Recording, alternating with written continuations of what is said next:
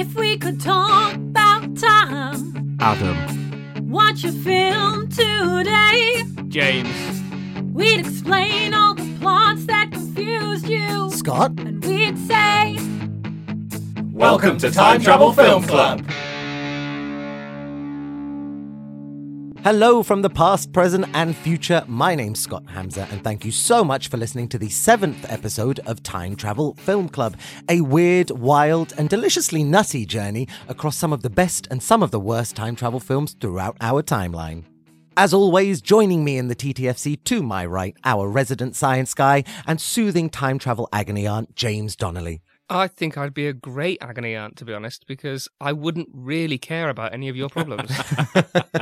And to my left, as always, film fact finder extraordinaire and a man who leapt over the blockade we erected to prevent his entry, Adam Hedges. I'm back, bitches.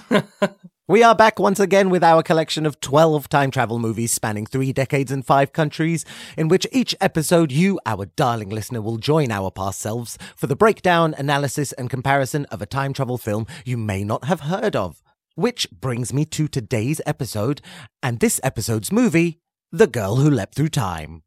The Girl Who Leapt Through Time was released in 2006, directed by Mamoru Hosoda and written by Satoko Okudera. And boys, my first question to you is, subbed or dubbed? I went for subbed. Subbed, yeah. I was also on subbed. I did see a dubbed copy, Mm. but I couldn't access it for some reason. I would have tried maybe to have watched both, but I ended up on subbed. I just want to see no sub or dub. What's the word? Preference? No, No gatekeeping. Yeah, no gatekeeping. Yeah, watch whatever you want to watch. But I'm always curious. I'd love to hear from any listeners who watched this in the dub, any listeners who've watched it both times or seen the differences.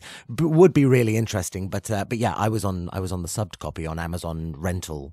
Oh, you know I watch most of the films with closed captions on anyway.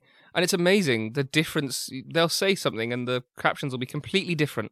So I'd be interested to see if there are some significant differences. It's given us a bunch of secrets halfway through a lot of these films as well, right? Like stuff we didn't know was happening. Yeah, background noises, or you hear something up on the screen saying, Sarah says, and you're like, hang on, is Sarah in this here? Now, dear audience, before we send you back in time to our past selves, if you'd like to get in touch with us, we'd be overjoyed to hear from you. Boys, how can our lovely listeners get in touch? They can like us on Facebook at Time Travel Film Club, or they can follow us on Twitter at Time Travel Club.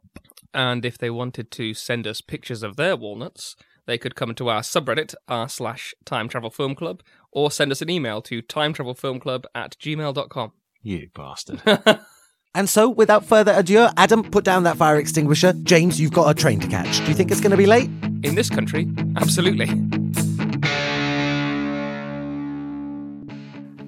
Is it me, or does this film open with the most boring dream sequence ever conceived of by a human?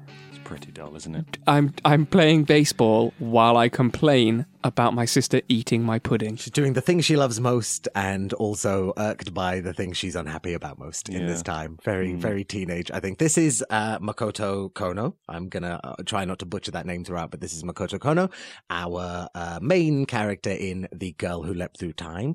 This is a movie that came out in 2006, directed by Mamoru Hosoda and written by Satoko Ukudera. I'm going to try my best not to butcher those names That was anymore. slick. No, it's fine. Yeah. And it's loosely a sequel to a 1967 novel, exactly the same name, The Girl Who Leapt Through Time, by Yasutaka Tsutsi. Again, apologies, but I'm sure it's a wonderful novel. And so this is also the first animated movie that we've got, the first Japanese movie that we've got in the film club, but definitely the first animated movie. That's also kind of quite pivotal. We've had international movies. I say international as if, we are the center of the world, but you know what I mean. Not a British or American movie. We've had Los Cronocrímenes, a lovely Spanish film, and now we have The Girl Who Leapt Through Time. But yeah, some animated flavor. And I think one of the things, as you mentioned, James, boring dream sequence aside, Makoto wakes up quite quickly, realizes she's late for school. The alarm clock falls down from the sky in the dream. She wakes up, realizes she's late for school, and immediately hurries out. We're getting one of the core tenets of Makoto's personality. She is late. She struggles with the ebb and flow of time. But this is one of the immediately as would be the case. Immediately, we get this lovely sort of rushed introduction to a bunch of characters. We see in the dream sequence, we see her two closest friends, we see her family, her mum, dad, sister, and we get all of this kind of nice world-building-y animation style of her neighborhood and of downtown Tokyo and all of this. And this is the moment for me, right out the door, where I thought, my eyes are going to be incredibly pleased for the next hour and 40 minutes or so. It looks gorgeous, right? It's a pretty anime. I mean, anime animation style is real pretty anyway, but it's got that kind of like slightly faded background, pleasant sort of nature to it that I think is really appealing to watch. Yeah, I could say two immediate things about the animation style. Some of the backdrops in this film are gorgeous. Yeah. Like some of the different things, the little, does he call them trolls or gnomes or something? The little elves or whatever he calls down them. by the shore, yeah. Yeah, the whatever's going on in this film, it is gorgeous. But I do think I have a very minor complaint. Something that you see in a lot of animation is they will reuse assets because it's very, very hard to keep drawing different things. There were a lot of reused assets that I kept seeing time and again, and it occasionally would take me out of the film. I think one of the things that I always notice about anime is the kind of pacing always seems a little bit off. When you're so used to watching live action stuff, there are moments in this where I thought to myself, there's just slightly too long a pause here while we're looking at something happening, and then it moves on. But I think that's a fairly standard anime trope anyway. I think there's some dissonance between if I wanted to make like a whole big thing about this at the end, not a crazy big thing, but one of my reminders for myself at the end is to discuss how we would feel about this movie. If it was exactly the same movie, but with live action, with actors, with real people. Because I think, especially when it comes to cartoons and animated stuff, you expect, you are born, you grow up with the expectation it's going to be fast, frenetic, loud, slapstick, whatever the nature is, action, all this kind of stuff, but it's going to happen quickly. And this is pausey and long in moments and indulgent in the kind of atmosphere and emotion and vibe in the way that like an Oscar contender drama would be, not a Michael Bay film. And so it is a hard adjustment, but I agree. Almost every time that there is one of these long drawn out pausey moments, you are gifted with an incredible backdrop, especially the skies. I think it's on the I was going to say album art. It's on the film poster, on the DVD cover, on the Netflix tile, you name it. That big sky and the wonder of it. And I think one of the things that I made sure that I didn't write too much in my notes and just beat the drum about it constantly is the idea of this being Studio Ghibli-esque. In as much it is Studio Ghibli-esque, in as much as it is high quality, hand-drawn Japanese animation, the kind of thing that we don't get nowadays because of computer animation having got to the kind of point. But it's loosely the kind of reason why a lot of people, not everyone by any means, it's generational, but a lot of people hold movies like The Lion King or Hercules or Tarzan, your mid-90s, late 90s, early 90s Disney animations, because they're hand-drawn and they feel a little bit more personable and a little bit more sort of textured. You can just see the care that's been taken in it. You can I think more with this type of anime, and particularly like you say, Studio Ghibli, that sort of thing. You can see every brushstroke. There's no there's no hiding behind it. You can see the talent from the artists like really like coming through clearly on it. And of course, the other famous Japanese pastime, baseball, taking place here. I've got a good fact actually. Oh yeah. They had just won in 2006 the World Baseball Classic Series. Japan won it twice in a row. I wonder how many countries, like America, Japan. I mean, there's going to be like 6 or 7 others, surely. But... I know the Dominican Republic is one of them. Oh wow! Of course, the whole of Central America. I totally forgot. Yeah. I mean, I didn't realize how big a thing baseball was in Japan. But they've been playing baseball in Japan since 1870. That's when like it first kind of came over. They are wild about it. I had no idea it was that. I mean, it's slated as like Japan's biggest national sport. I know sumo is their number one national sport, but I just had no idea it was a huge thing.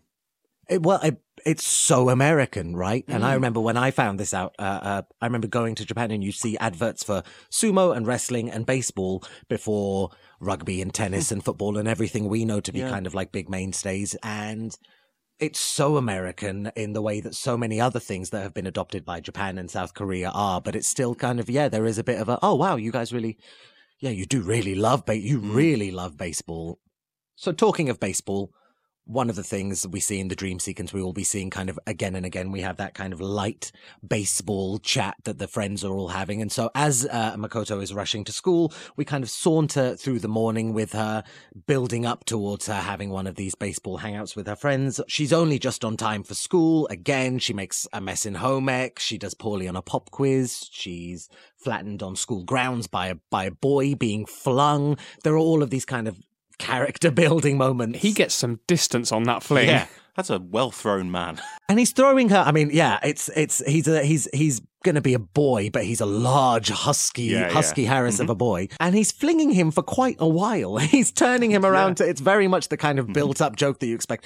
There'll be payoff. But you don't realize how strong the payoff will be before he flings him a good sort of 6 meters across the school grounds. And this is, of course, a scene that we'll see replayed several times in this film. These are all just little boxes to play with. We are dyed in the wool of time travel films now, where we understand when you are setting yourself things to illustrate as shifts down the line. She then, Makoto, she's after, what's been a very unfortunate day for her, with all the clumsiness and the potentially being late and all these kind of foibles. She sneaks away into a lab, gets herself some privacy, and she sees written on a chalkboard just before she goes in, "Time waits for no one." And this must be the 1500th time that time has been mentioned so far in this film. They do lay it on a little bit thick right at the start. Everything that's being said is, I've got no time, I'm not going to be on time. Late for school. Exactly. Yeah.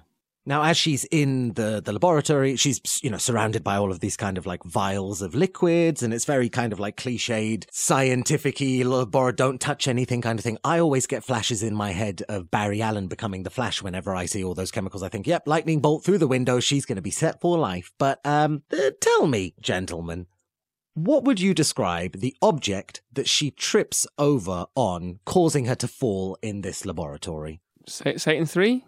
3, 1, 2, 3. 1. Walnut. Yes. Yeah. It's weird, right? I couldn't place that it was anything else. Immediately, I was like, why are there walnuts in this? It's just a in walnut. the shell, by the way, for the purpose of listeners, not just a rogue walnut lying about. That's gross, but a fully shelled walnut. Yeah, and not quite the right colour, like quite a dark grey walnut, but definitely a walnut. Yeah. They make mention of it later on in the movie. It's Chiaki that mentions it's a shell, I believe he says. But to be honest, for the majority of the movie, I was like, well, that's a little walnut, maybe just a walnut. What would you call it? Husk? Walnut shell as well? Yeah, I mean, you see it like quite briefly glows red when she falls on it.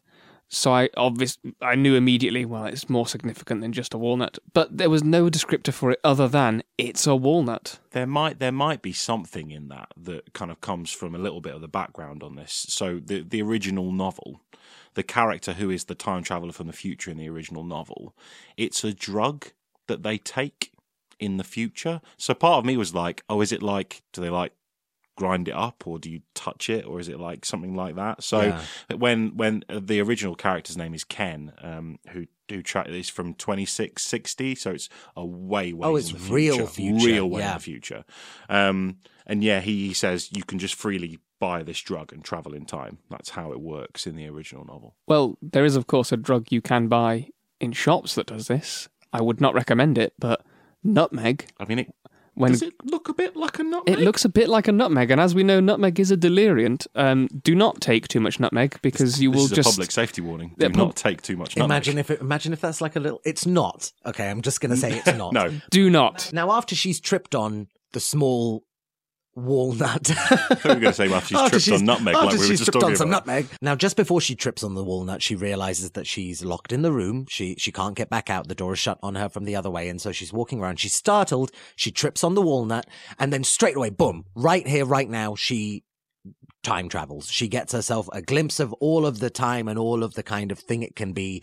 I did wonder in this moment, does she travel through time, or is she just charged up? So there's been a mention in the film already, and it gets mentioned a few times, a kind of art versus science debate. comes up of you have to pick. I assume this must be true of the Japanese school system, where you have to choose whether to go to arts or sciences. And there's a bit of a debate throughout the whole show, the whole film. But interestingly, when she travels through time, you get two different visions.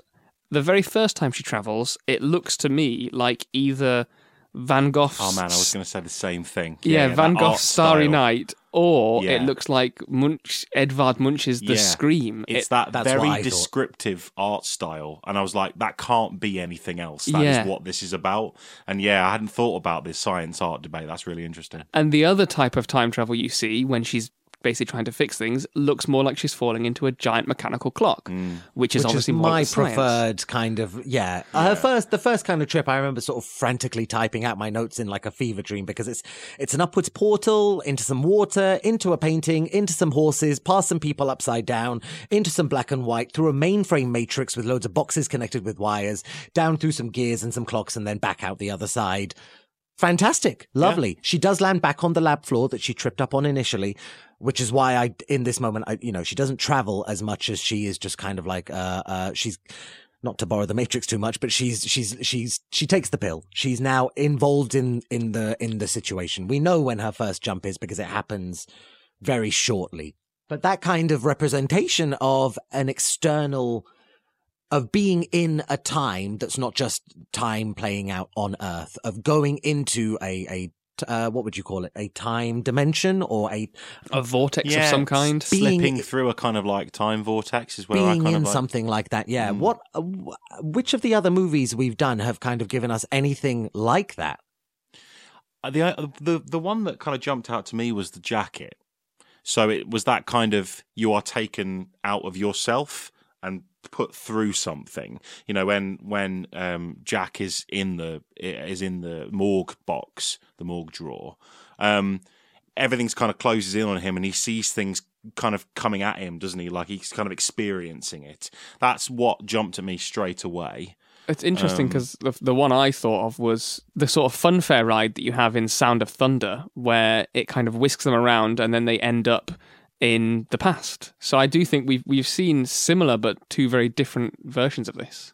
I was thinking a bit of Sound of Thunder. I think I think there's a very obvious reason why this movie is the one that gives us a long sequence, multiple sequences of this is what time looks like, because it's animated, and so it's much, much cheaper for them to do on budget because the whole thing is animated, as opposed to, let's say, The Jacket having to pip for some CGI or having to work. So, we know how Sound of Thunder had multiple issues, budget being one of them.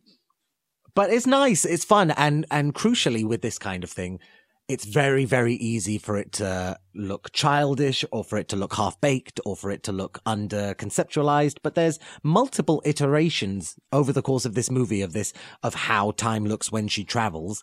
And each one is a visually very, perfectly fine, succinct, doesn't lead you kind of into, well, what does that mean? Or what is that? And then you also get the nice kind of metaphor of her falling. She's never walking through time. She's never even jumping through time. Leaping is adequate because you leap into something, an expanse, into a large space, and into the potential of falling.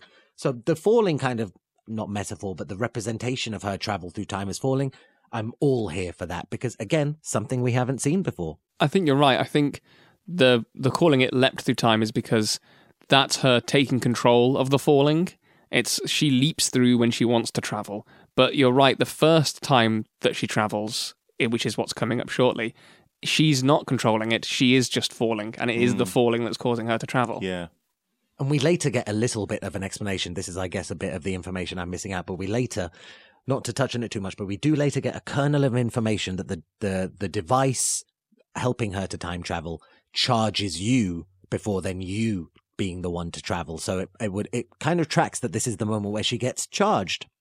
Speaking of people who travel through time, I won't necessarily break it down yet, but I'll put a little asterisk here, because she's going to go and meet the rest now. So she meets Chiaki shortly after this with Kosuke as well, and she explains to them what's happened. One of them says an interesting line that I will wait to describe to you later, but she basically explains what's happened to them, and they don't believe her. In fact, Kosuke is like, do you want my dad to give you a CT scan? Because he can do that if you need him to. I mean, that's that's a trope, surely. Isn't it? It's the convincer chat almost, but like the first stage convincer chat where nobody believes. You're completely right. It's less that I'm trying to convince you I've travelled through time, and I'm trying to convince you that I might have the potential to be up to some weird stuff, which would then you would buy the time travel if you bought me now. Yeah. I mean, I hate to bring it back up, but it smacks of 41. This does straight from the off. It's Aiden's first chat with his two friends who don't believe him whatsoever. Actually, annoyingly, you're right. I hate you. Damn it, I got him! I got him! Away, go You away! son of Now, after that light baseball chat with Chiaki and Kosuke. You said light baseball chat. Light baseball chat. After some light baseball chat with Chiaki and Kosuke. Makoto's on her way to her aunt's, and this is our next big moment, the moment I alluded to before. Minutes later, she is hurtling down a hill in Tokyo, and she's doing an awful lot of thinking and not a lot of concentrating on the road. She also, unfortunately, her brakes are out. Someone, That's the key factor in this. Yeah. Now, was this an assassination attempt, or a is member she of Spectre just... has come for her. Yeah, Definitely. exactly, 100%. Yeah. So the brakes aren't working. She hurtles down the hill. This scene has resonance. It has importance later on in the movie, so it's not just kind of throwaway, but she hurtles down, smashes into a barricade, and immediately over the rail flings into the path of a train. Of course, we've seen her do this before, but previously she was able to stop at the very base of the hill before she flings off. So we know this isn't like aberrant behaviour for her. This is very common. This is what she's like. On brand. And immediately, rather than just dying in our movie ending here, this is her time traveling. This is her big moment. She has taken a leap off of the bike over the rail into the path of a train, but it matters not. She's taken a leap. And so she time travels. Now, where does she go with her first time travel? Yes, so she goes back here for the first time, and she ends up just a few feet behind her from where she stopped, and instead of avoiding the woman on the way down the hill, she crashes into a woman with her son who is obsessed with the trains, by the way, which we understand, all young boys are. But she crashes into this woman, and so she now is both confused and dazed from crashing, and has a very aggressive woman shouting at her all the time, and has this moment in her head where she can't understand what's happened to her, where she is, if she's died, and if her hell is just this woman berating her for the rest of her life. Yeah, exactly. What's going on? And there's a little bit of confusion for the audience at this moment. Not confusion, but there's just the blanks haven't all been filled. You know she's jumped. You know it's to just before, but, does she know how? Do you know how? Etc., etc.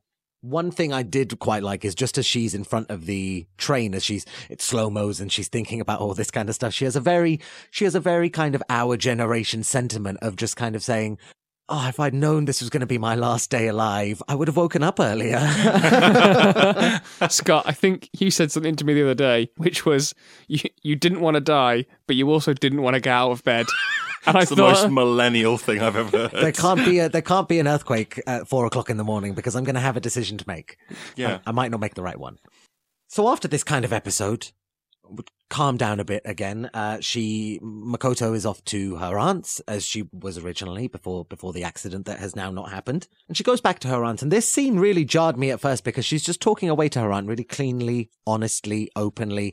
I think I can travel through time. I think something has happened here. Yeah. And her aunt is like, oh yeah, most girls your age can time travel. I did. Yeah, it's fine. Yeah. Now, I couldn't tell if her aunt was being a sarcastic arsehole here, because she is called Auntie Witch. Strange name, but whatever. But was this a sarcastic chat? Was she saying, yeah, I remember the fleeting days would pass by me? Or is she saying, because there's a weird scene later on in the film, is she saying, I time travelled when I was your age? Would you like me to clear that up for you? Ooh. Save it for later because there's a moment where I was really like, hold on. Yeah. In this moment, instead, it's the first time you meet the aunt, and I'm just trying to gauge exactly, is she sarcastic? Is she spacey? Is she what? But yeah. I have the answer. Thank you very much. So we'll come back to it later. That's great. Now, this is my favorite part of a lot of time travel films. It's the point where you can time travel, and so you decide to kind of test your abilities. You kind of test your parameters, test where you are, test what's going on. And so it's 6:15, Makoto's home in the evening, and she decides to kind of, leap off the bed, leap further off the bed, and it kind of escalates, and she's considering leaping out of the door before her sister grabs her. She thinks, oh no, don't jump out the window. I'm sorry, I ate your pudding. Don't kill yourself over this. How old's her sister to think that you might kill yourself just over pudding. Because the naivety and the sweet innocence is perfect. I know, pure sweet innocence is a lovely way of looking, because it's darling in this moment. And so she needs to get this kind of exploration out of her system. And so she leaves the house and she's, goes for a walk through lovely, scenic, beautiful suburban Tokyo. This was, as we mentioned earlier on, it's when she's going for the walk along the river in Tokyo, and you mentioned the people playing by the shoreline. There's people cycling along her. This was, again, a real kind of strong reminder that this is a gorgeous movie meant to be visually impressive, but, completely separate to all of the content. Not separate, but working with it, of course, but that you could just put this on mute and still have a really solid visual, enjoyable time. And there's a really nice thing done in this moment particularly, but it happens over the course of the movie every time they revisit this location, of sideways movement versus vertical movement from her. So in this moment, the cyclists are going streaming left, runners are streaming right, and she's running across their paths downwards towards the screen. And it is a really nice visual, and I think all the visuals that take place on this little section are really good to look at. There's this thing that jumped out at me that was it's this really clear view that she's different in this moment. There's something that's propelling her in a different direction, almost like she's not in control of it, but she's testing out this kind of theory, and everyone else is just carrying on around her, but she's on a completely different path. So it's like a real symbolic thing. That lack of control is a really good element of it to bring up, because she's kind of running downhill, so you lack a sense of control, and that's kind of how she's operating with her time travel. Everyone else is moving no one's moving left to right. People are left to right's right, not right to left. People are just moving, but essentially what I'm getting at is they're just moving sideways, horizontally along line, and she is radically, haphazardly, and without a full sense of control, running across these lines, not with them. She doesn't know how this fully works yet. She's still working it out, and it's really obvious that they've made a visual choice to show her moving at a different kind of parallel to other people. And so as she's running across all these lanes and down by the coast, she trips and boom, she time travels, and we get her falling again. This time around, lots more gears, lots more kind of mechanical vibes to it, less of the paintings and the horses and the upside down people, and just a more sort of cerebral look to it. Almost like it's less natural and more clinical. Oh, I love that. Yeah. And so where does she land? Well, we get the miracle of the film, the reappearing pudding. She gets to have her pudding and eat it. Oh my God, get out. And so this is a really fun, jubilant, enjoyable moment for her. We're coming to the end of the first third of the movie. She's figured out she can time travel. She has figured out how she can do it. She's got the link between the train barrier moment and her tripping on the rock. And she's just stoked. And I'm stoked for her. And it's just really happy. The music's great in the moment. It's all just really, really nice. She has become the girl who leaps through time. The girl who leaps through time. That was The World James Is Not Bond. Enough. Yeah. Thank you very much. Adam Bassi. Yeah. But the result of this leaping through time is she now works out how to use it and abuse it for her own devices. So at this point, she's going back in time. She's acing the quiz because she knows it's coming. She's on time for everything.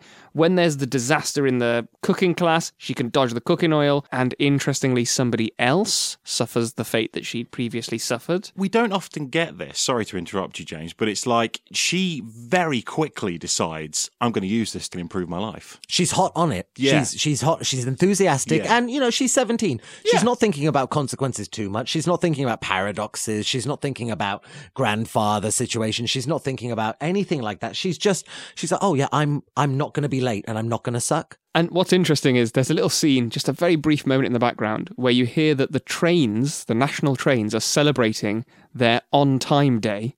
It's National Timeliness Day that day, because the trains are celebrating when they were nationalised or something and kept on time. But she manages to ace all these quizzes. She avoids getting taken out by the rugby tackling boy, and basically improves her day somewhat to the detriment of those around her. And at this point, she's displaying where this is right towards the back end. She's got all of this frivolous time travel out. She's made her life better for herself in a myriad of ways. You mentioned, James, crucially, with the with the cooking oil incident in home ec. She crucially makes the situation better for herself, but that is not the only consequence of her alteration of the timeline. We'll come back to that and the kind of balance between consequence and action. But she is managing to kind of just successfully pitter patter through all of the fun things she gets to make better for herself. And then at the same time, she's displaying that she has control over this ability, not just down to the hour, but to the minute, to the second. She's capable of doing like really focused jumps. And she goes back and she relives one moment over and over again. The karaoke night. She's having such a good time. She wants to relive that night over and over again. And there's actually two little interesting things that happen here. One is that every order, they order 2 Cokes and is it a melon soda? Yeah, something like that. Mm. But then the very last time that they order 1 Coke, a melon soda, and a ginger ale. Almost as though something weird happens there to just subtly change the timeline. I know, I didn't notice. Do you see who's drinking which drink? We don't, but we do hear a quote from one of the other characters. We hear a quote from Jackie, which is, "Weren't you just sitting there a moment ago?" Almost as though he's noticed something's off about the timeline. Oh, I didn't get that. And maybe him, completely. this noticing is why he's now ordered a different drink, just because of a very butterfly effecty little change. I didn't catch that at all. I mean, we've all been in that situation, haven't we? It's like, oh, I'd love to relive this night. We've had such a fantastic time, and it's like it's like typical adolescent teenage, like absolutely. That's exactly what you would do when you were 17. What do you mean we only had an hour? That flew by. I want more. Yeah, exactly. I thought you were going to say we've all had that moment where we want karaoke to never stop, and that's exactly the opposite. No, the opposite. But I'm stoked for her. As I said, we come to the end of this final third, and she's hot on it. She's enjoying herself, and the level of control, impressive. The level of reckless abandon, familiar, and it's just, it's good times all round. But very kind of quickly, she comes up against a little bit of a more adult situation, a little bit one with a little bit more seriousness. Now, after again some light baseball chat, visit with her aunt. These are kind of staples of the movie, bit of LBC and a chat with me aunt. And her aunt being the only person who's sensible in the whole film, and every time, again using sarcasm as a weapon, is like, "Oh, I'm glad you're having a good time. I do hope it isn't causing detriment to other people around you." Her aunt looks like someone who's microdosed before, just experimented. Absolutely. Yeah, definitely. What's in that tea, Auntie Witch? We're talking about you.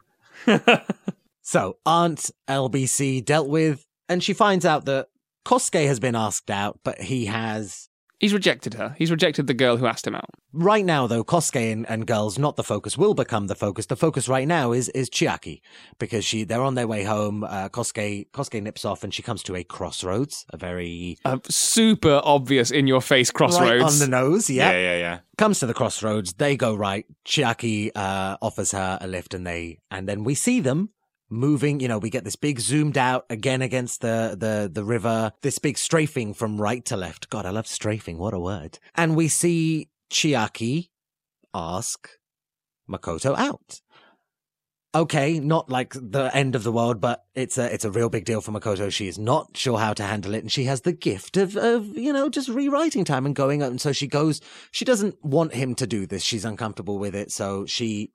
It can be awkward. I mean, if you've got a good friendship with someone and they ask you out, you could really ruin that friendship, and I understand. And I watched this film with my wife. She doesn't normally watch these films with me, but she immediately piped up and went, "You should definitely ask your friends out," and then looked me pointedly in the eye because we were friends for 5 years before I asked her out. Interestingly, I didn't think it was going to play out that way. I thought she thought to herself, "I've said the wrong thing here, and I should have responded with yes soon." So, I thought she's going to go back in time and change what she says so he doesn't feel like he's made a fool of himself. So she didn't linger too long. Yeah, because that's what you tend to see. It's it's regret, isn't it, in adolescent situations where it's like, oh, damn, I should have said that instead, and that would have made him feel better. But it's not that at all. She is... She doesn't want her friendship to be She doesn't want her friendship to be very kind of understandable. changed. Yeah, I get it. Makoto freaks out. She leaps back. She tries to avert it. She fails. She leaps again. No dice. She leaps again. No dice. Her only option is to go back to not this moment, but to the moment just before at the crossroads. And she goes back and just doesn't take the lift home with him. She goes down the, as we said, big visual statement. No, she's going down the left of the crossroads. It is literally a darker and more lonely path. And we get to a point where the student who was the negative beneficiary of the cooking oil incident in home ec is freaking out. He's, we see him being bullied. We see him being treated badly. We also see Makoto try and defend him. We see Chiaki try and defend him. We see them try to help him out, but he's angry. He's not a super nice dude. And to cement his unsuper niceness as he's having this freak out, he throws a fire extinguisher at dear sweet Makoto. Yeah. And such an epic way that he throws it as well. Like, he really gears up, he lifts it above his head, he's grunting and sweating, makes it seem like it is one of those Atlas stones that you'd see in World's Strongest Man. Yeah. And then he wangs it right at her. Wangs it straight at her. And we get some real kind of integral time travel in this moment. She immediately... Chiaki comes to save the day, jumps in front of the hurtling fire extinguisher, and in seeing this, again, just kind of reaffirming how strong her control of this is and reaffirming kind of how we don't get to see the fire extinguisher inevitably hit Chiaki. The movie takes the detour and immediately just shows, she saw it hit him. She wasn't happy about it. She leapt and now she's back to save Chiaki this time. So it's a complete turnover of the situation. Which I would like to make another little note here. This is, I think, the third time that something interesting could be going on. But again, we'll just wait a little bit longer before we bring up what that might be. Now, what she can't do, she does the jump. She manages to save dear Chiaki. He doesn't get hit, nor does she, but her friend does. Yuri does. Yuri takes a nasty fire extinguisher off the floor straight into her shoulder. Possible scarring. Is just an ugly situation. And this, again, mentioning for the second time now, is a strengthening of the notion that every time she makes a situation better for herself, it is not necessarily a better situation for someone else or for many other people. And that she needs to start thinking about these things. There's always consequences to everything she does. She, at this point, she's done something to save Chiaki, but there are consequences to what happens to the other people around.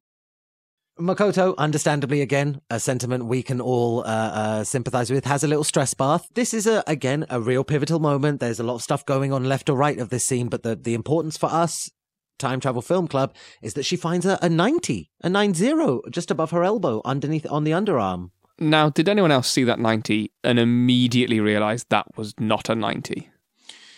I bought it. I was like, I bought 90. it. Yeah. At this instant, I was like, oh. Because I'm thinking, granted, now, if I'd have thought about it, it's not, where's the third digit gone? Why would if she had over 100, why would there not be a third digit reading 0? So that intimates that there's 99 is the height of her potential. And she's definitely done more than 9 jumps, although I hadn't been tracking it at this point. But I did just buy that it was 90 because of the volume. And because you don't know at this stage whether that's a timer that's going up or coming down. I figured it must be a counter. It reminded me of, have you seen the film In Time? Yes. That counter that counts your amount of seconds that, that's what it reminded me of. It's like almost like a tattoo that changes. But I was like, because I don't know whether it's going up or down, I had that moment where I was like, we have this in every time travel film. How many times has she jumped? How many times have we seen?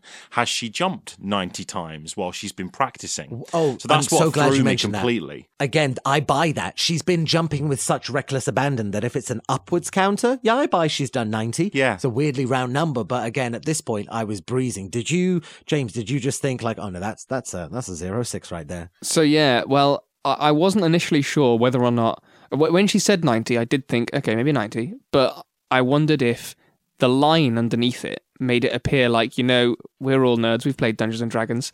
You have some dice which have to have lines under them to show you what the number is. Is it a 6? Is it a 9? And I thought, well, that makes more sense. But then when she said 90, I thought, well, maybe this is a different culture. Maybe they do it differently. Maybe the line's on the top for this. A good point. But I did immediately think, I wonder if that's actually a 6.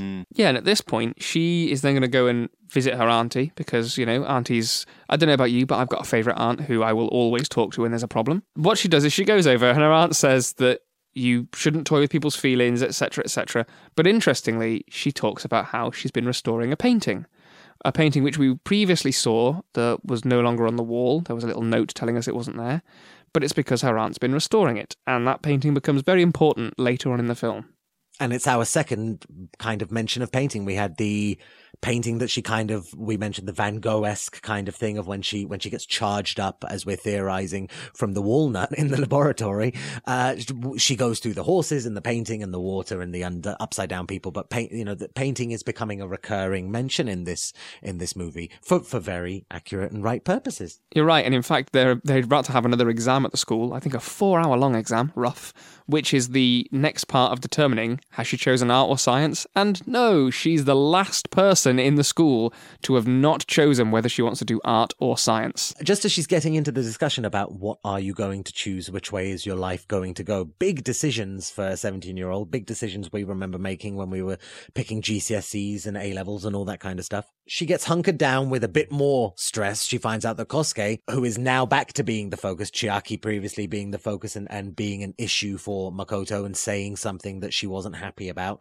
Kosuke is now the focus. Kosuke is saying something that she isn't happy about. Kosuke has rejected the advances of Kaho, a new student at the school, and he has rejected the advances of Kaho predominantly because he doesn't want Makoto to be alone, which is very noble, very nice, but it's not something Makoto's happy about, understandably. And so she, much like the situation with Chiaki down at the river, she goes to great lengths and great hassle to over and over leap back, trying to get a result, trying to get the result she wants, trying to achieve actions on behalf of Kosuke. She's trying to influence him by just constantly trying different things, different lines, different eventualities. And this, I feel like this is the one of the moments in it where she's decided now. It's a little bit different in terms of her travelling in time here, because she's really decided here to try and help somebody else with a situation.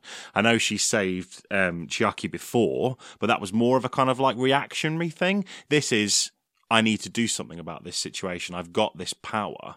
I can now actively change what's, my situation and also my friend's situation as well, because it's not right somehow. I've got 90 leaps left. Let's just smash them out. Let's do it. Yeah. What's interesting is just before she has this interaction, she sees her arm again and she just looks at it and thinks, oh, it seems like it says 50 now. But at no point does she think, well, 90 to 50 is a surprising jump. I know. And again, for me, I'm just like, yeah, she could have been doing it loads. I would have been. So I was 40, no 40, problem nothing. At all. Yeah, no matter. Admittedly, it's par for the course with her. It's that she has in every time she tries to solve her purpose, she has no problem just over and over and over and over again, which is teenage kind of like ambition and deciding to, I want this, so I'm going to achieve it. One thing that stuck out in this moment is that this is the first point where she's getting frustrated with the fact that Kosuke is not, kind of taking the bait. So she decides, I'm just going to jump from a higher position. She goes to the dive board at the school swimming pool.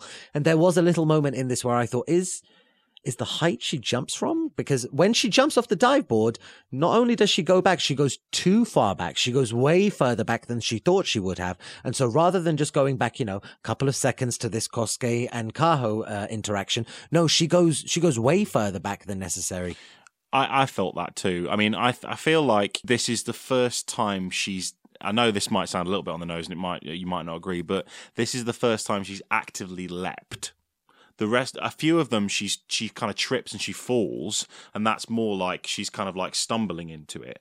But because of her height and the distance she jumps, this feels to me like a serious leap. So I felt like she can determine how far she goes back by the distance and by the height. I did feel like that. I thought it was almost a blend of the two, to be honest, because you see her leaping just up the stairs, which is less about the height she's going, she's just more about the speed she gains, I suppose. But then when she leaps off the diving board, she loses control a little and she starts to fall. And then she ends up further back than anticipated. So it's almost like she's become more and more reckless. And at this point, she's become so reckless that she has literally fallen and ended up further back in time than she anticipated. Wonderful. Yeah, you've nailed it. Yeah, it's representative. The way that she falls, it's not so much the height, but it's the manner of the fall and the manner of the leap that kind of dictates. Yeah, that's really good. The other thing that I kind of thought during this bit is when she leaps off that diving board, there's a ton of people watching her do it. Now, I can't remember which character it is. I think it might it's either Kaho or Yuri says to her at some point, "You just vanished." Oh no, it's not. It's when she does her first jump down by the kind of like riverside. You're right. One of the characters says, The little boys. "You vanished for a second." So did everyone around the pool watch her jump off the diving board and vanish midair? Yes, And I was like, whoa, imagine watching that like happen in your school. It's like, and then immediately evaporating because she has erased you would be there, but the conscious having seen her is all just gone just like that kind of thing. There's a lot of kind of, almost throwaway timelines. Like, I'm doing this right now, but it doesn't matter because I'm going to erase it all. Yeah. So she goes way back. She sets up Kosuke and Kaho in a more organic manner. She uses the spinning flying boy from the opening sequence. That again, just kind of reaffirming that opening sequence is the gift that keeps on giving. It's the fruit constantly being chucked in the salad. But unfortunately, this is when she makes the realization that, as you mentioned, James, it was not a 90. That bad boy was a 6, and it's upside down. That was a 5, and now it reads 1. Oh no. And yeah, don't worry, I did count, and there are indeed 5 God. jumps that happen between the number 6 and now. Oh, fantastic. So, of course, only having one, having had many, many, many jumps, it's a moment for pause, moment for reflection. Makoto takes a contemplative trip back to the lab where it all started. She's very conveniently jumped back to the point where she can actually go to the lab before she went to the lab. And there's that moment that we've seen in a few other films where yourself. Well, we think it's yourself, we think and then it's it yourself. isn't. So and that's the misleading thing about this situation. You kind of go, oh, that must be her. That must be another version of her walking around the lab with her.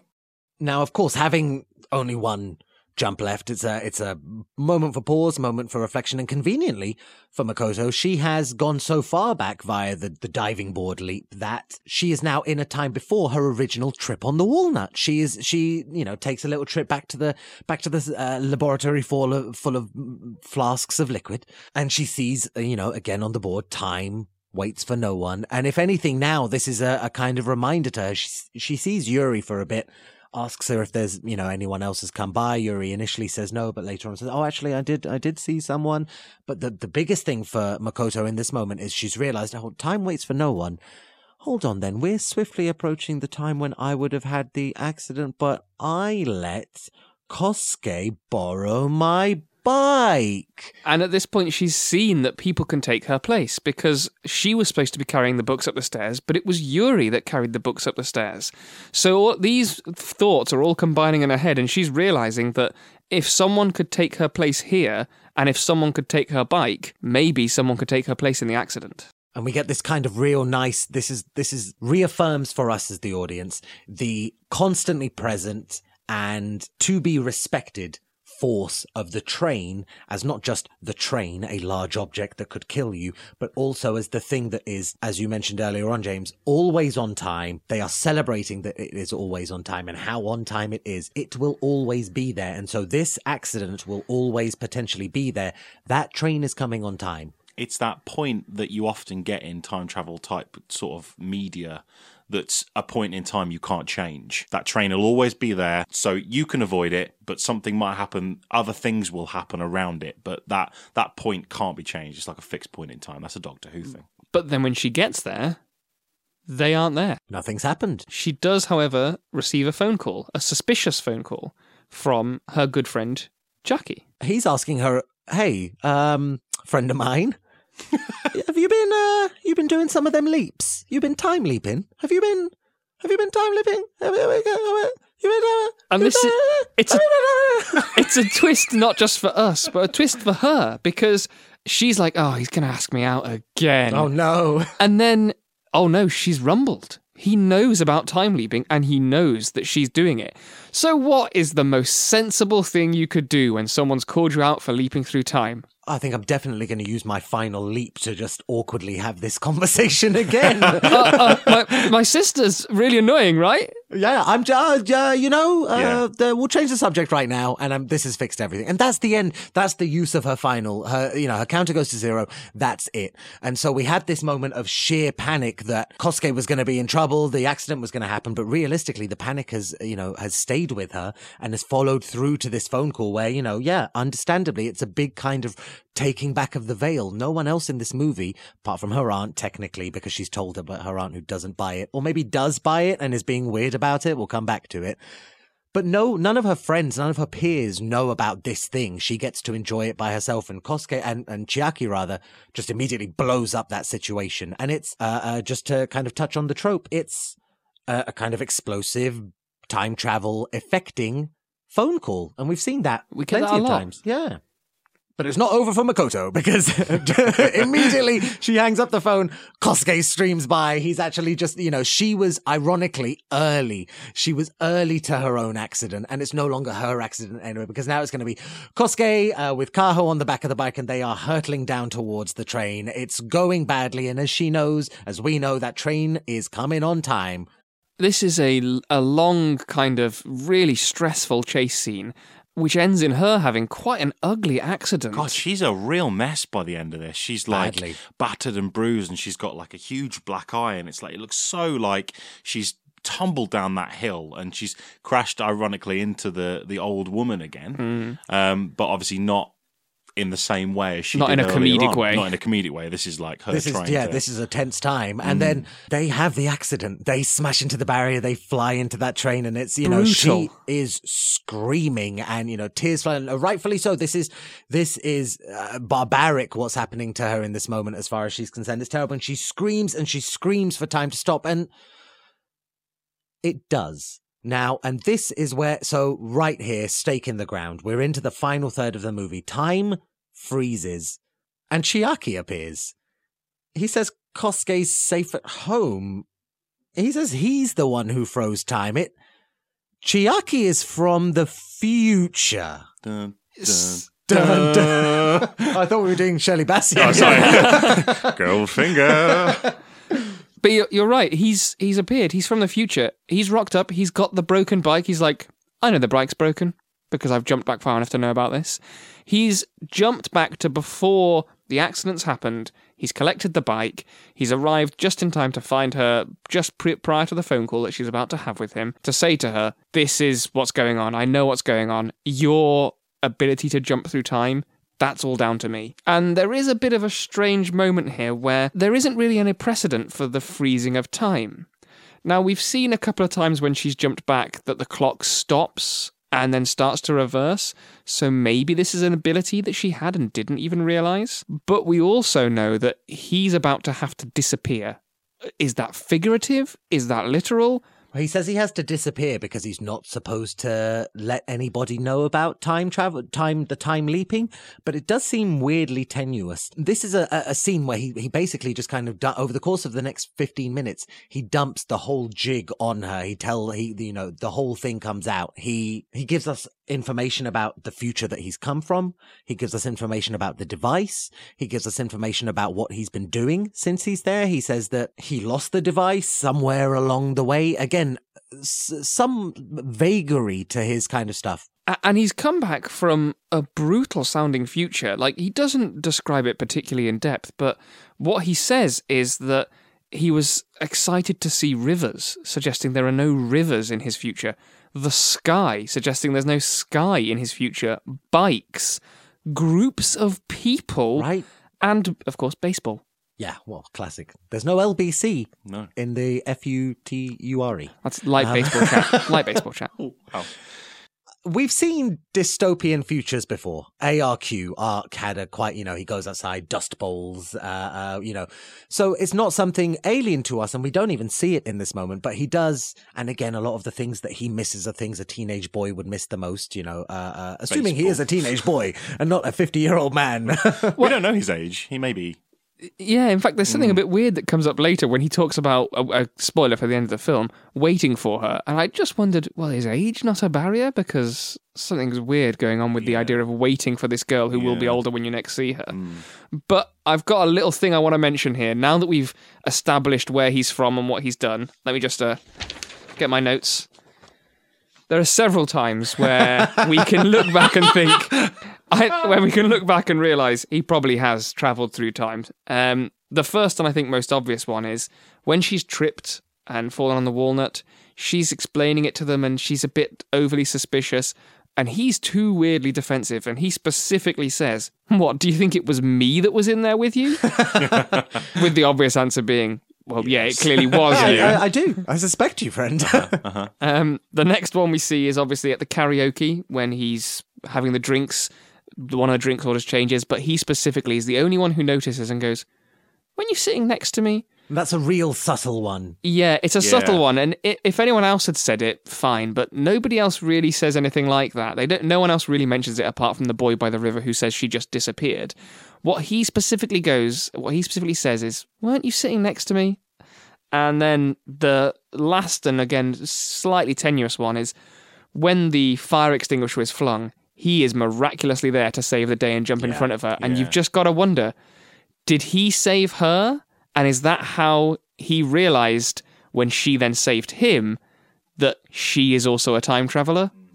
And I think those little obvious moments... Even for us, the viewer, he is, he miraculously darts in front of her to save her in the way that she then miraculously darts in front of him. And I didn't put two and two together immediately because I'm focused on her. I'm focused on Makoto. And so in this moment, oh yeah, he's jumped to protect her, but then she jumps to save him. That's the jump I'm thinking of in there. And interestingly, in terms of her chronology within the film, we know what that is. We don't know what Chucky's chronology is. So he might be seeing her events in a different order, which makes sense when you kind of imagine him jumping in to help her, but earlier on in the movie he's kind of not aware of her time travel at that point. So there's two odd timelines going on that kind of don't mash up with each other in the same chronological order.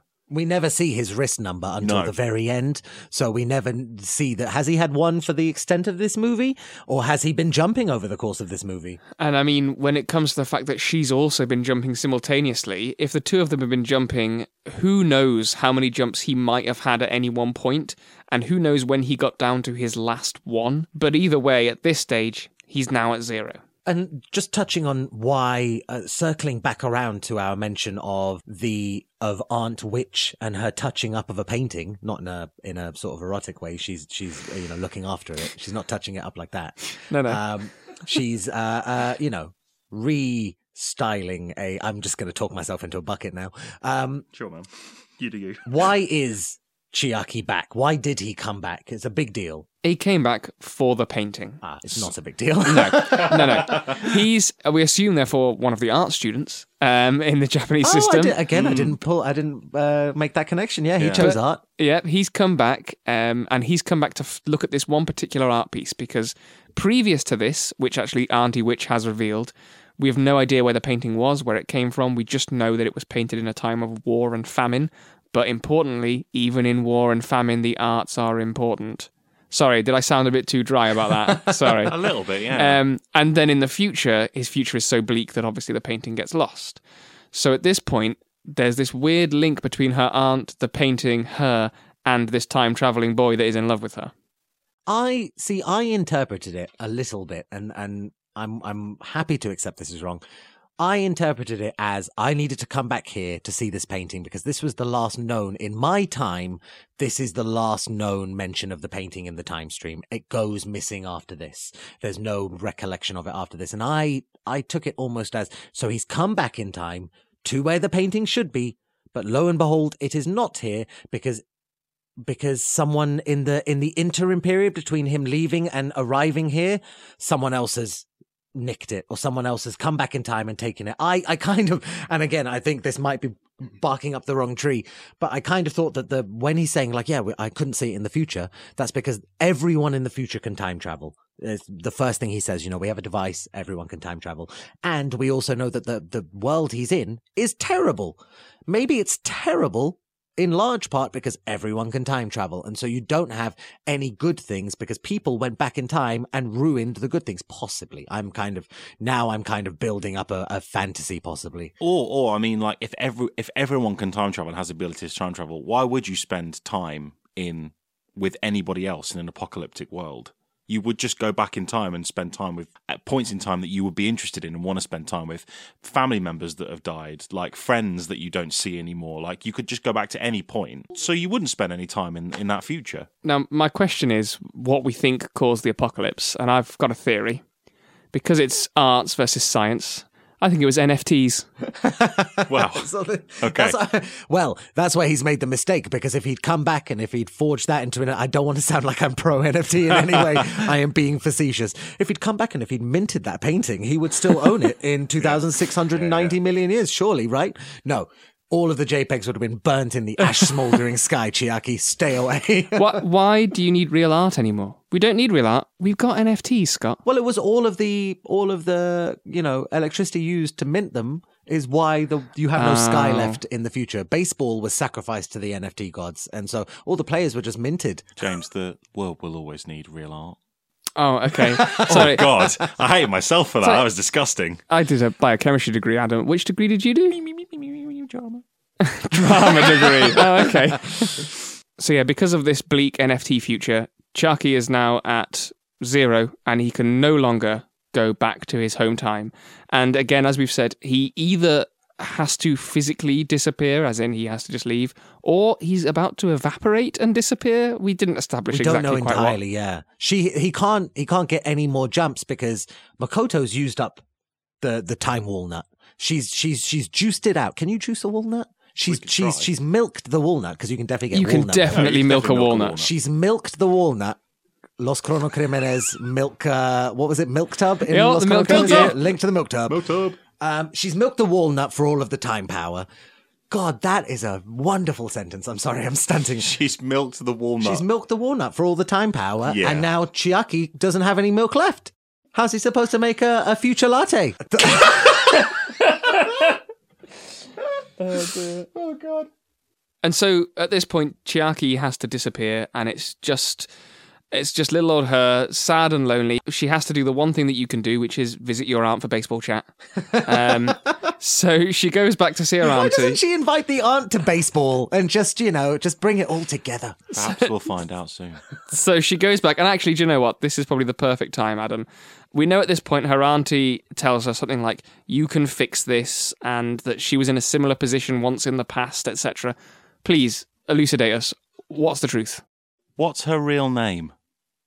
The aunt? Yeah. Oh. Aunt Witch? Yeah. We just know it as Witch, don't we? I don't know her name. Yeah, you don't know it in the movie. Her real name in the cast is Kazuko Yoshiyama, who is the original protagonist of the book. Oh, because She has travelled in time before. So that whole thing about this being a sequel, it is a sequel. A loose sequel to the 67 book. That's the link. So I all the way through it was sat there and I was like, oh, she's just humouring her. But it's not that at all. She has time travelled before. She's wise. She's wise to the game. She knows it. So like that's the link there. And but you would only know that. She's never mentioned at all by her name, but her character name on all of the kind of like credits and stuff. It's an Easter egg for the book fan. Yeah. It is completely. But it's a nice little bonus. Yeah. Interestingly, this isn't the last adaptation of this movie either. There is a live action version of this movie that came out in 2010, and it's the daughter of Makoto. Oh, that's cool. So it's like That makes sense. book, live action, grandma, mum, daughter. No actual link between them, just the subtle thread that you can follow if you're a fan. I mean, I'll get into it in a little bit. We'll talk about it, but this is not the only other adaptation of this either. Oh, very interesting. We see our last few kind of pieces of symbolism here. I know that there was something interesting that happens in the scene with Chiaki where he sees, as time is frozen, we see a chrysalis on a tree erupting to produce a cicada. And actually, if you go back through the whole film, you'll notice that in some key moments you can hear the screeching of insects in the background, that constant clicking, whistling noise. Those are cicadas in the background. They actually have a really important symbolism with time. So cicadas reproduce on a cycle that means that they are underground for a prime number of years. And they have this weird cycle where it'll be like the 13-year or the 17-year cycle of cicadas, because it means that their predators can't adapt to kill them. So they'll all hatch simultaneously 17 years in cycles over and over and over again so that they can basically hatch in these huge numbers. That's so interesting. That's mad. It's a really subtle thing there that I probably wouldn't have even mentioned if it wasn't for another insect that we see. You'll notice a couple of times there's a ladybird that's in her room, and it's usually just before she makes a wise decision. And now, I've only very lightly researched this, but I thought it was interesting enough to look it up. And it seems like ladybirds have a bit of a symbolism in Japan, certainly from at least the naming convention of them, which means that they follow heaven's path, almost as though they're following the correct path. And it's a little subtle hint. Now, I could be completely off base there because I don't speak Japanese, don't know the culture that well, but it was something I noticed. Usually those sorts of things are put in because of a reason like that, and that makes all the sense to me, even if that's just how we're reading it. That's cool. It's a dense movie visually. I genuinely think so much care has been taken into what you're seeing that things like that little ladybird that climbs up her arm, I believe they have significance, and I hope they have significance. Now, as we said, Makoto super torn up. Chiaki is no longer there. She's just, forlorn. And lo and behold, as we accelerate into the finale of the movie, lo and behold, she actually finds she has a 0-1 on her arm. She still has a 1 because it's been there all along. It never went because Chiaki overwrote her final leap with his final leap. When she used her final leap just to dodge an awkward phone call with Chiaki himself, he then used his final leap, which overwrote her use of the final leap, and yada, yada, yada. It's nice. It's considerate of what you've shown us thus far in terms of time. And so she has a leap. And boy, does she leap far with it. She leaps further. We've kind of seen this at the end of movies like 41, where the final jump is the longest. It's where you put the most juice into it. And The Girl Who Leapt Through Time is exactly the same. Her final leap is a leap all the way back to before any of this kind of begins. You're right. She leaps all the way back to when she falls on the walnut, and she lands there. She sees it. She knows what it is at this point, and so she decides that this is where she's going to do the opposite of what she's done previously. She's not going to do things for herself. This is going to be her doing things for other people. She rights a lot of wrongs. She does what her aunt had been insinuating all along, what her aunt knew that she would eventually get round to, because this is, as her aunt said, this happens to a lot of girls our age. The first thing that I can think of that she does is she goes and she makes sure that Kosuke is going to meet up with the girl of his dreams. She sets him up nice and long term. Yeah. She threatens him not to use her bike. Do you remember how much money she threatens him for? I don't. I think 2,000 yen? 5,000 yen, which is approximately £23.50 in 2006. She also tells Yuri, she finally, opens up and tells Yuri that she likes Chiaki, and, because Yuri had been intimating that she might be interested in him, and she's being honest with her emotion, and she's correcting some of the wrongs, and she's using her time travel, finally, as a way of helping others, not just herself.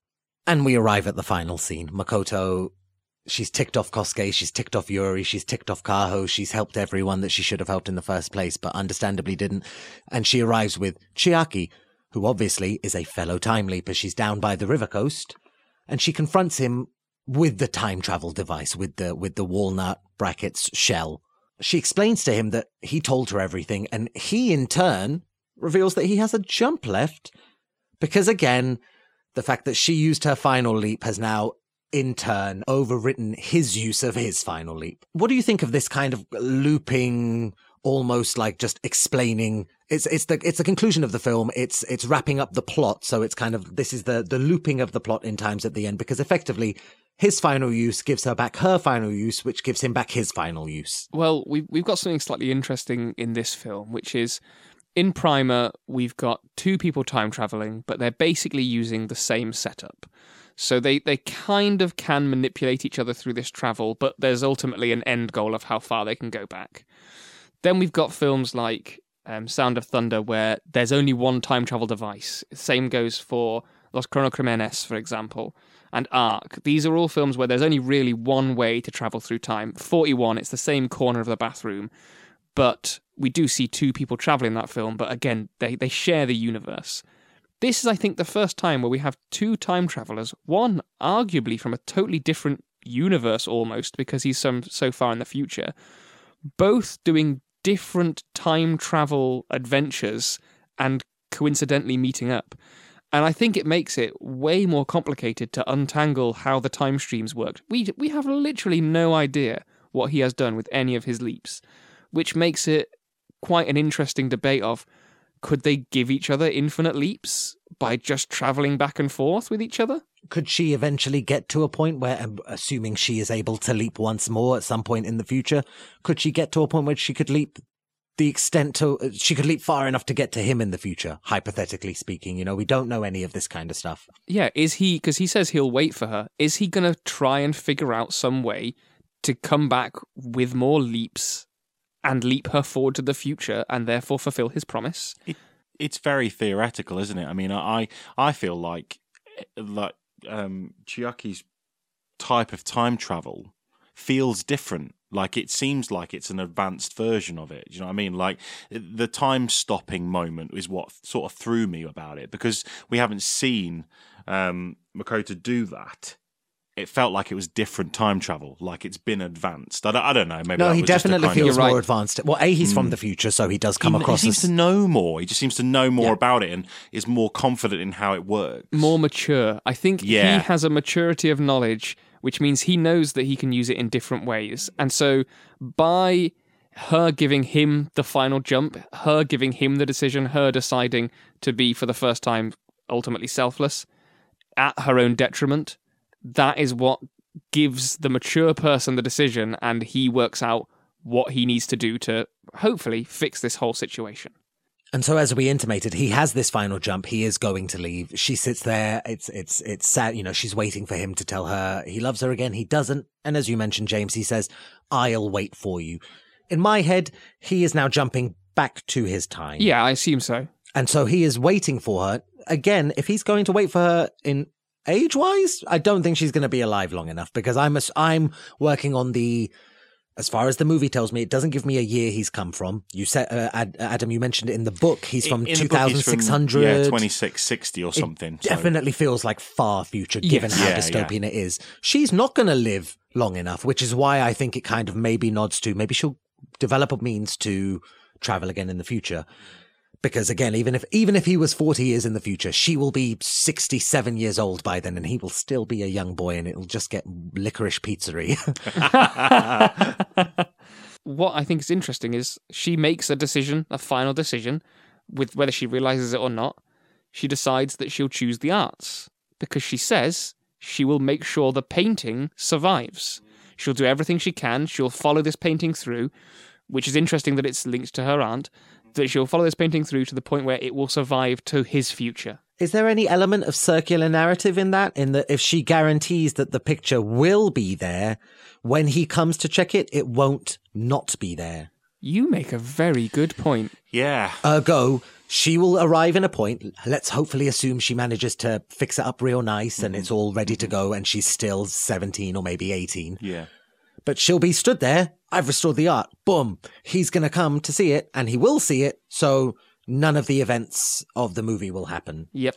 Part of me instantly right. thought, do we think that Makoto has, because of what's happened there, is she the reason her aunt is doing the picture up? Ooh, good point. Again, a really nice... I thought, like, are we seeing all the way through it a plot line that is already gone full circle? Because, you know, she works as an art curator. That's what we know. That's what her aunt does. And we know from what we know now that she's time traveled before. And there's almost like another loop thing going on here. Like maybe she started it all off and that's what this moment you're seeing is. That's where I kind of grabbed from it.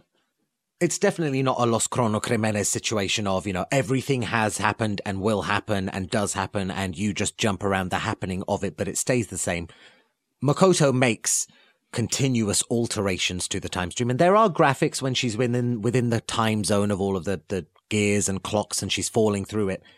There are moments like when she dives off the diving board, where you see her moving from one counting 30 second on the left to a counting 30 red second on the right, almost as if to say, and I've drawn a wee diagram, not to the benefit of our listeners in this audio only format, but it's almost as if when she jumps backwards, you could argue potentially that she's jumping backwards into an identical but different timeline. So it's exactly the same, but it's a different timeline. She jumps backwards into that, and then and moves forwards in that timeline. And it's identical in every way, but because you see this graphic visualization of her falling from one 30 to another, it's not just her falling backwards or forwards, it's her falling over to another time. So there's elements of that. I think that there's a really strong as you guys mentioned, argument that this is a movie that does many things time travel wise that we've not seen at all thus far. I think they deliberately keep it very vague. And I think that there's a good reason to, and I think it does work well that we don't know what's going on, because it lets you lean more into the plot. I agree with you on some parts. I think that there are times when I felt like she was jumping to a different timeline. But then you get those moments where I think she's jumping in the same timeline because characters point out that they saw her vanish and then reappear. Very true, yeah. So, like, I think what the director has done very cleverly here is he completely understands the time aspect within this movie and can play with it. He can chuck Makoto anywhere he wants when she's jumping between times and whatever, and it makes sense. He knows the full parameters of the sandbox. I really appreciated that. It felt like it was fully fleshed out. And I think that very comfortably brings us into, Adam, some film facts. Yeah, I've got a few. I mean, well, I said earlier, I was amazed how many adaptations of this there have been over the years. So I counted 11 times. Oh my goodness. Oh my, I did not expect that. Yeah, I thought you were going to say 5. No, it's nothing like anything we've ever seen before. This is like a cultural icon for Japan. It's really bizarre when I looked into it. So like there's the original novel. And that was it's actually got a link to Sound of Thunder that I was going to throw out. Yes! Here. Oh, no. It was originally published in several magazine issues, just like Ray Bradbury's storyline. A Sound of Thunder, yeah. So, I had to throw that in there. The only 2 on the list we've got that come from novels. Yeah. So you've got the original novel, and then you've got a TV series in 1972. Okay. You've got the first live-action film in 1983, which was the second highest-grossing film in 1983 in Japan. Wow. Wow. Then you've got a reaction to it from the author, who wrote a parodied version of his own work in 1983. Really strange. Then there was a TV drama, just one episode of something else, so they kind of condensed it down like a Twilight Zone type thing. Oh, kind of like Fringe or X-Files. Yeah. A full TV show, 5-episode TV show in 1994. A second live-action film in 97. It just keeps going. I had no idea about a TV any of film. these. This one was crazy. A TV film where the main actors in it were all a J-pop group. Oh, I love that. Amazing. Yeah. A bunch of then there was another live-action film. Then there was the anime. Then another live-action movie. Then another TV drama, bringing us up to 2017 when it was put on stage as a play. Oh, is it more media? Yeah, more media. And there's kind of the live action. So the live action 2010 one, I think we mentioned earlier, that is the daughter of Makoto. But interestingly, the live action version of her is played by the actress who plays Makoto in this. That's quite a nice little touch. So it's her live action version of her daughter from the role she played in 2006. I love that, yeah. Other sort of like things of note, it made $3 million at the box office. Nice. So when it did get an American release, sort of worldwide release. Oh, really? Yeah, just a very short one.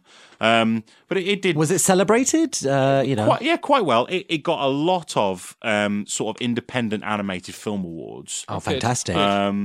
Which you can, I mean, it's beautiful. I mean, it's like any of the kind of like really top-notch animation type things. I did read that the director, Mamoru Hosoda, I read that he was signed up and agreed to direct Spirited Away, the Ghibli movie that, the Oscar winning and etc. One of my favourite films. But it didn't work out. I can't remember why, but whether it was scheduling or funding or disagreement or who knows, but it didn't work out. But he was obviously very well thought of.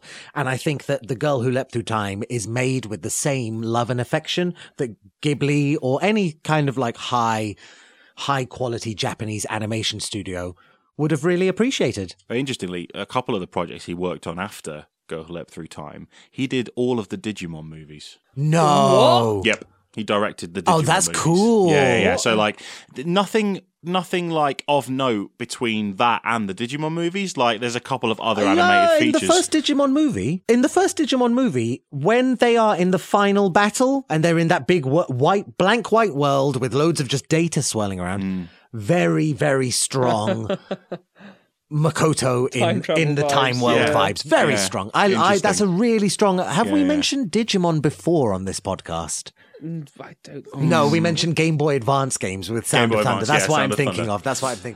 And the only other thing that I kind of found was there's a sort of prominent scholar who, an anime scholar, which I didn't think was a thing that existed. Fantastic. Called Ulrich Heinz. And the quote that I picked out from his kind of wording was, the Girl Who Leapt Through Time represents the first fully formed version of time travel as an exploration of self, which I thought was an interesting way of looking at it. That is lovely. Because it's an adolescent view of time travel. It's pure and it's kind of it's got that feel to it that feels more like an exploration, which I think made sense. It's a big moral message film. It is, yeah. Like do things for other people, not just for yourself. There's more character work in this than anything we've covered thus far because it cares about the characters. It cares about all of the like baseball chat is all just, teenagers hanging out, talking about their worries and what's going to happen in the future. And what about this girl who has a crush on you? And are we going to play together forever? And it's just really sort of, affable, digestible, comforting, pleasant, slice of life, character growthy goodness. Now, there are a few little tropes to go through, but not many in this film. It's kind of different enough that it gets away with its own little stories. There's the symbolic piece of, timekeeping equipment, the alarm clock that falls on her head. But that's not particularly major. There's a phone call, but that's also not particularly major. I think the most major ones we can see are travelling accidentally. Again, she's another person who didn't intend to time travel, but she does. We've got travelling to fix a mistake. That's pretty much all of what she does throughout the latter half of the film. Someone else doing it before her and her gaining the ability through that. Usually it's their father's doing it. I was going to say, thank God, she doesn't have any problems with her dad. He's not even in this film. It's true, he's barely in it at all. Refreshing. Usually, we've seen a lot of car trouble in the previous films, and there is in this bike and train trouble. Bike and train, transport trouble. It's a public / green energy friendly movie. Yeah. And then we've got, of course, the convincer chat. But ultimately, that's kind of it. I do think it almost adds its own new trope, which when I look back at the other films, we sort of see a little bit, which is when you use time travel for selfish means, you are the one who suffers. I think that is quite an interesting potential addition. Yeah. The movie's pretty much it. The movie's really concerned in a really positive way with the ethics of time travel in ways that Primer very much is. They talk about the ethics of what they're doing considerably, but not a lot of the other movies are. Los Chrono is an unethical movie in terms of what he does. ARQ, they are preoccupied with other more pressing matters. The Jacket, he's preoccupied with his own death. Sound of Thunder, they are preoccupied with whether or not they'll get to go on Oblivion again. And 41, there is the ethical chat with his three professors at the, Wine and Academia night. Yeah. But this movie makes it poignant and obvious the ethics of what she's doing, and not in a ham-fisted or overly, look at what you've done, woman. No, but it's just like, well, you've changed all these things to make your life better, and you haven't helped anyone else out. That's probably going to bite you in the bum. And bite you in the bum is the lightness of repercussion in this film. It's almost nice in a way that we get a protagonist that's strong enough to realise the mistake she's making herself. Nobody tells her she needs to correct things. It's not like when Doc tells Marty in Back to the Future, you need to correct all this shit because you've messed up here. She discovers that herself, and it's like it goes with the coming of age thing. It's like her coming into her own, and she works out how to do time travel rapidly and is like really good at it, and that's just refreshing to see. Especially when there's an expert in the room who Yeah. could have helped her the whole way through, Yeah. but just gives her the tiny, subtle hints of Yeah. maybe try this. Honey, maybe I try didn't that." go through a book in 1967 to just speak it, to just tell you the answer. Okay, go back and read the novels. Yeah. We've got a lot of good stuff to say about this. I'm so curious, guys. Where do you think it falls on our list? Just to remind the audience, we have in ascending order. We have in 6th place 41. Just above that, in Sound of Thunder. Above that, The Jacket, and then the more positive half of the rundown. In 3rd place, ARQ. Strong 2nd place is Los Cronocrímenes, and then in an almost undeniable 1st place is Primer. How are you feeling? I think this is a tough one because it's such a different form of film, and it's such an easy to digest, really enjoyable. There's stressful moments, but I did think it was more of a coming of age film. I think I couldn't rank it anywhere in the bottom because it's just such a nice, easy film to watch. I think the understanding of time travel within this universe is second to none. I think it might be like well up towards the top for me in that respect. As a time travel movie, whoever...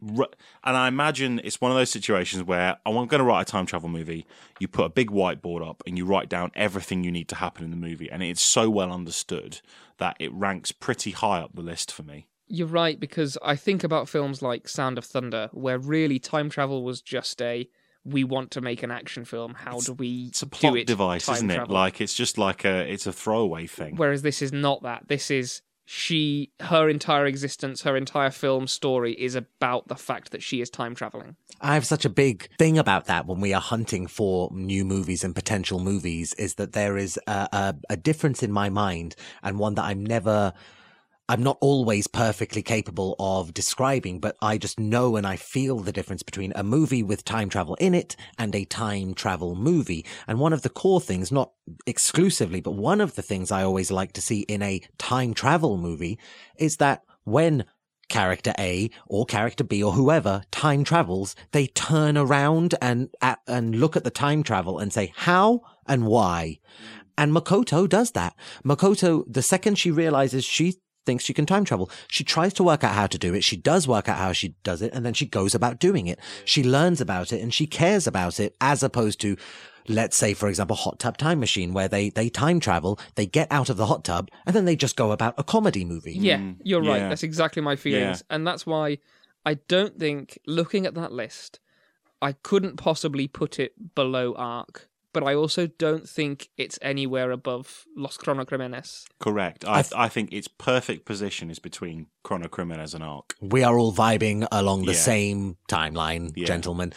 It's third spot, and it's comfortably third spot. I think so. I'm almost a bit taken back because I had mild reservations as a movie that I knew would be a bit more sort of romance leaning and a bit and would lean towards a slightly younger demographic than we're used to. We're normally used to watching movies for adult morons. For us, yeah. So I'm very pleasantly taken back by this. I enjoyed the movie, but I really thoroughly enjoyed breaking it down with you guys. And I loved that you enjoyed it, Adam. I was really worried that you wouldn't like it because I know it's not your cup of tea. When we sat down and we said we're going to do this one, I was like, I'm going to have to really work hard because I just struggle with anime. I don't know what it is. I can never kind of follow what's going on.